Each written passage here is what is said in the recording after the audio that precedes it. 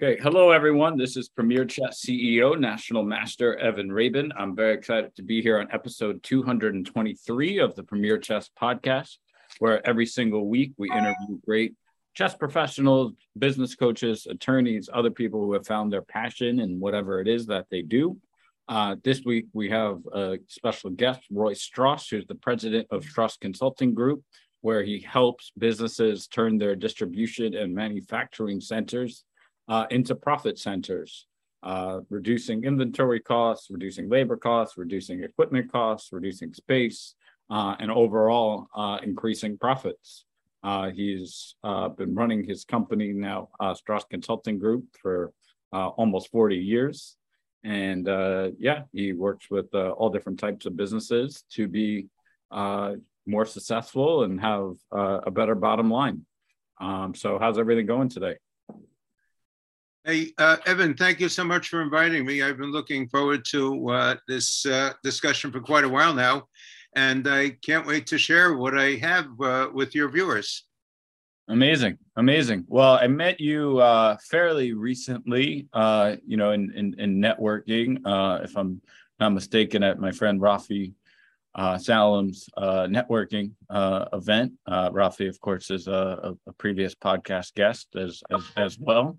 And I'm looking forward to kind of hearing what you have to offer. So I guess for one, you've worked with a lot of different types of businesses over the last bunch of years. What have you learned over time that will help businesses sort of minimize costs the most? Okay, so regarding costs, think about this for a second. We're talking about companies that manufacture or distribute products, okay?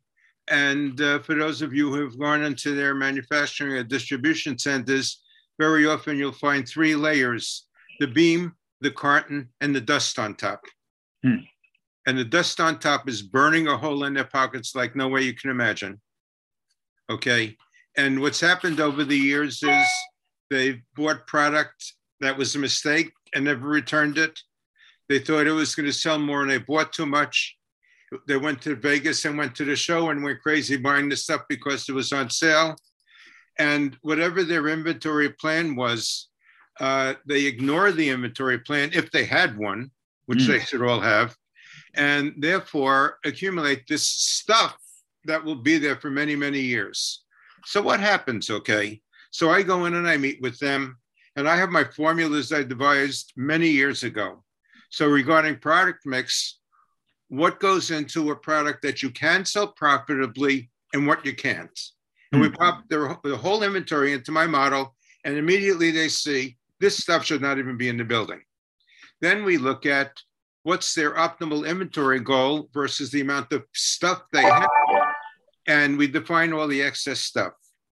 So to give you an example, recently I did work for a company. They had 200,000 square feet in the distribution center, and the building was stuffed, and they were looking to get more space. And I did my study in less than a day.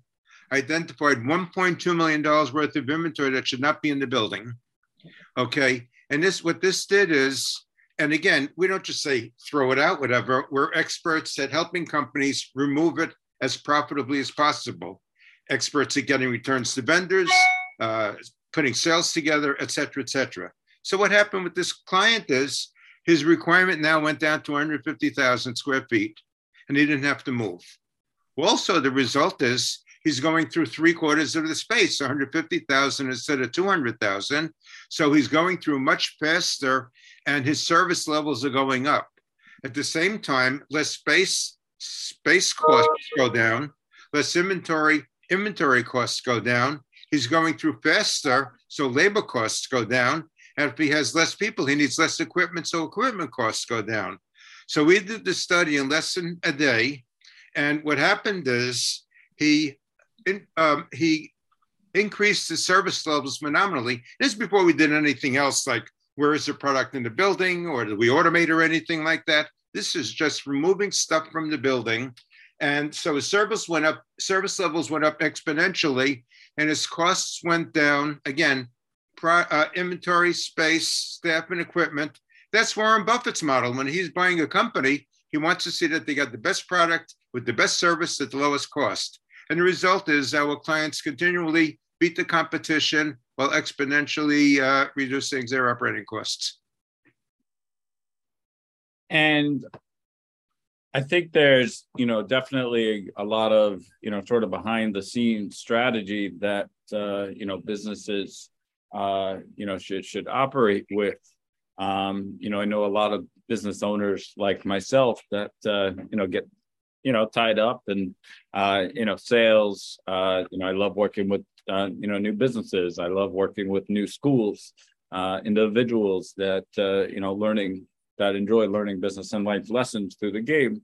But honestly, operations and, cost management is probably not what I'm, thinking about, the most.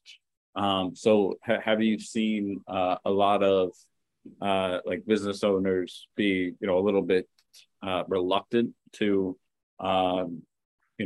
take time and invest, with someone like yourself to have better operations? Well, for the longest time, 3 years ago, if I was, my handle is Supply Chain Roy, and 3 years ago, I'd be meeting people, and they go, "What's supply chain?" Well, after the pandemic, everybody knows what supply chain is, okay? And the pandemic actually made the world realize how important our expertise is. So I'd like to go off on a tangent on what you said, though, about, and this is every company, I don't care if they have product, if it's a law firm, or whatever, okay? Especially the privately held companies, but quite a few larger companies also. There's something called best practice. It's the best way to do every job. So when I walk into a building and I say, well, how do you pick orders here? And well, everybody does it differently. Well, if there's one best way to do it and they have 20 order pickers, 19 aren't doing it the best way. If they have a sales team of 10 people and one person is doing it the best way, 9 people aren't doing it the best way. And this is all because operations very often fly by the seat of their pants instead of systemizing the operation. So if I start from the very beginning, when a purchase order is created on the office side, when the product arrives at the receiving dock on the warehouse and manufacturing side, and look at every single thing that happens and change to best practice, it's phenomenal, okay? Again, 19 out of 20 people weren't doing it the best way. 9 out of 10 people weren't doing it the best way. So just systemizing on the best practice. With brand new company, it's most important that they start off on the right foot. And older companies, it can make the difference in their cash flow, whether they stay in business or not. So first thing, again, the product mix inventory. Second thing is best practice. And if you would let me go on a little bit, I'd like to also talk about growth, if I may. Sure. Because every company should have a growth plan, and everybody should have a growth plan that's going to work. So when I visit a company and we were going through the orientation process in the start of the project, and I say, well, tell me about your growth plan. And they go, well, we don't have one, or, oh, we're going to grow 10% a year for the next 5 years. Okay, and where did that come from? And invariably, the growth plan is going to come from marketing. Okay, so marketing is creating a growth plan. How in the world does anyone know the chance of success? They haven't consulted with operations. They haven't consulted with different departments in the company to see what their capabilities are to make that growth plan happen. So I devised this over 40 years ago. It's called an operational growth plan. I was working for a company then, and the president of the company says to me, here's what we're doing. Here's the growth numbers, take care of it. And I went back to him the next day and I said, you can't do it. And he said, I'm the president of the company. I could do what I want. I said, well, good, then fail. He says, what are you talking about? And I showed him where resources required to make that amount of growth happen in that period of time when that's sufficient for success. So what I do with the clients I work with also is we create operational growth plans together. It could be for an accounting firm, a law firm, whatever, where how many offices will I need with growth? How many computers will I need? How many people will I need? Whatever. But in the warehousing manufacturing world, how much space will I need at what cost? With what equipment at what cost? With what staffing at what cost? With what IT resources at what cost? And what processes and systems must be in place so as volume requirements increase through the growth continuum, I'm always going to be successful and be capable of handling that amount of growth. So we define that together and we create the operational growth plan.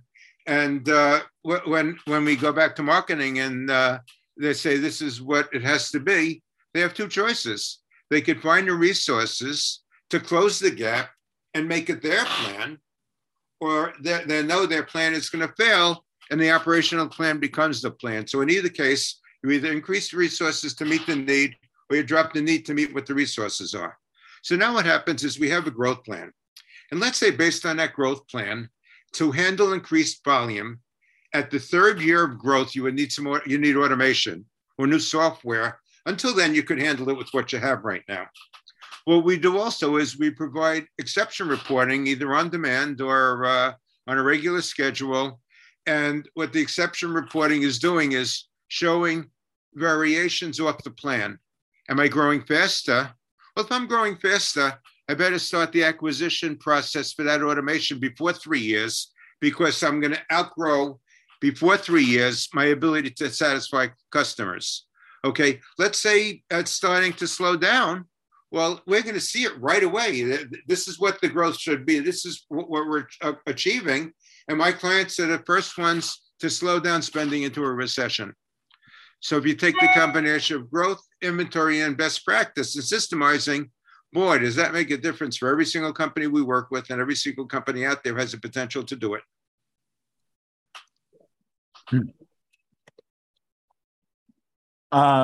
Yeah, wow. And I think, look, we're always growing, finding other, business practices and, making sure that, we could be as profitable, that we could be.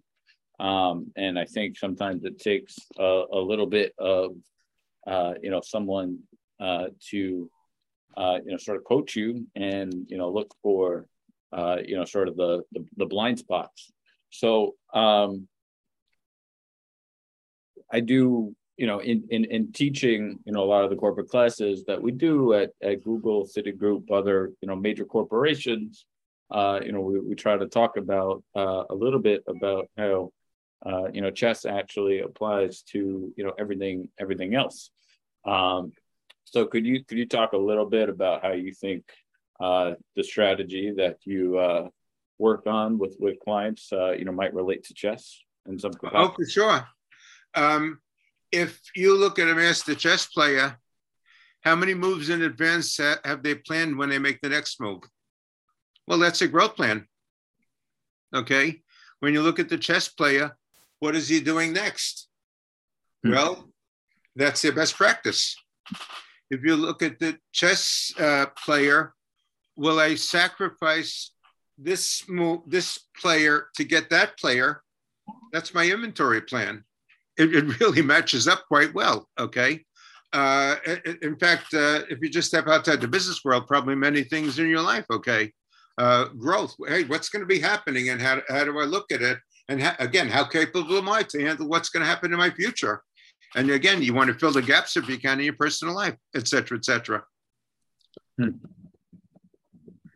Yeah, that certainly makes a lot of sense. And my friend and colleague and former podcast guest, Jim Egerton, wrote a book, Business on the Board, and he talked a lot about similar things. How operations people, finance people, marketers, et cetera, could get better at what they do, through chat. So. I think that is important to consider. Yeah. If I Sorry. can, if I can throw in one more that I do in my practice that I've done for many, many years, let's talk about hats, okay? Who am I working with? And I put their hat on before I start doing anything. And what are from all the hey, in all the years of my doing this again? This is my finishing my 40th year in my consulting practice. I've helped run companies, run divisions of companies. One of my clients actually had me run his business for 6 months to improve it. And with many of my clients, I become a trusted advisor after the project is over, where they call me at will, whatever, and I help them out. So I'm always putting on the hat of the person I'm going to work with. Okay. This is the chief marketing officer. What could be plaguing him? And again, if I'm giving him the best product with the best service with the lowest cost, we've helped him. Okay. The CFO, what's plaguing him? Well, these costs. Well, if he has the lower cost for inventory, staff, product, and space, etc., we've helped him. Okay. So I'm always looking at the hat of the person I'm working with, looking at it through their eyes. What are they experiencing? And then how do I relate all my years of experience and what I know and how I can help them? So we're seeing eye to eye basically from day one. Yeah. And, again, it's just, great to see, people, maximizing, what they could do. And sometimes it takes someone, coming, again, external, figuring out, the things that, you're not the best at, and how you could, leverage, assistance.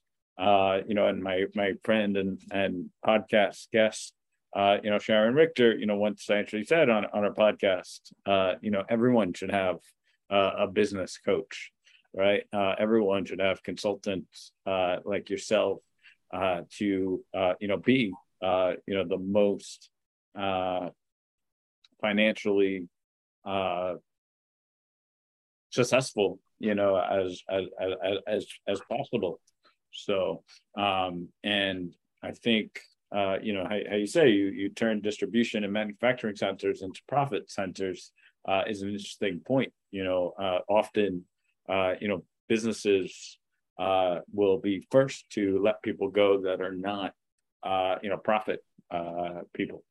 So if you could take kind of like the back end portions of the company and make them actually profitable, that's how you're going to be the most successful.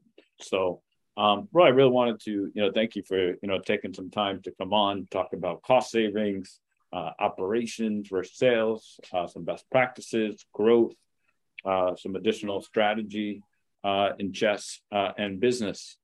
Is there anything else you'd like to add while you're on the podcast? Yeah, from your original question, okay, very often we don't get a call from a client until they feel the pain. Okay. Now, wouldn't it be nice to prevent the pain? So when I'm out there networking and meeting people, certain sales companies say, make sure they have a project, make sure it's funded, et cetera, et cetera. No, the odds of me meeting someone at a point in time that they have a project for me is needle in a haystack. What's important is I sit down with them, and first of all, if they think they have no problems, just go out there and do an audit for a day and find opportunities like I just talked about, and real short study, a day or two, and we turn the business upside down in terms of profit. So what I'm looking for, just be in front of the potential client and hold my card until you need me. The 2008 recession, we all felt a lot of pain. I had two projects, one from a 1993 card and one from a 1995 card. They finally needed me 13 and 15 years later. But if I didn't make that, if I didn't have that meeting with them 13 or 15 years ago, 2008 would have been quite fallow because nobody was hiring consultants. Yeah, and you raised an interesting point there. That it's important to be preemptive. Anatoly Karpov, a former world champion, was famous for even saying Karpovian, right? And a Karpovian move is something that's preemptive, right? You want to be able to mitigate a risk before it's a bigger risk. So, my friend Leona Krasner, for instance, also has been on the podcast. She's a, divorce attorney. We're, talking about, yes, it is good to be preemptive and get, a prenup, right? Someone who's getting married is not, remotely consider, getting divorced, one day. But, at the same time, things do happen, at times, and yeah, it's good to be, preemptive, in that, and yeah, I mean, it's just an important thing to, consider, so often, a chess player might not get a coach, until he actually has like struggles. Sure. Someone might not hire, a divorce attorney, like Leona, until they're, unfortunately in a situation where they're getting divorced. But it's much better to, get help early on, go to a therapist, Here's an extreme example of what I was talking about. So I'm on a sales call and it says it's October and he wants to move the whole operation in December. So he says, when should we start the project? They said August. He goes, I can't wait till next year. I said, no, we should have started 2 months ago. Okay. So before he even calls me, he's 2 months behind. So I worked my fanny off to get him by January. I cut a month off what it should have been because he waited so long to call me. Okay. And again, company after company, you know what? We just got a new building. Help us design it. Well, the building is part of the profit center. What's the shape of the building? Where are the dock doors? Where is column spacing? Okay. The building is part of the profit center. So if he called me to help him find the right building, instead of the building being part of the profit center, his building became constraint management. Okay. So again, you want to always be in a preventative mode instead of a responsive mode, whether it be you outgrew your growth plan and you didn't know you would, or any of the other things we're talking about. Yeah, I think that is, like I said, definitely important to consider. And yeah, I mean, Sharon Richter, who I mentioned before, also actually once mentioned that, often, businesses, don't actually see a need, to get a coach, until they're troubled.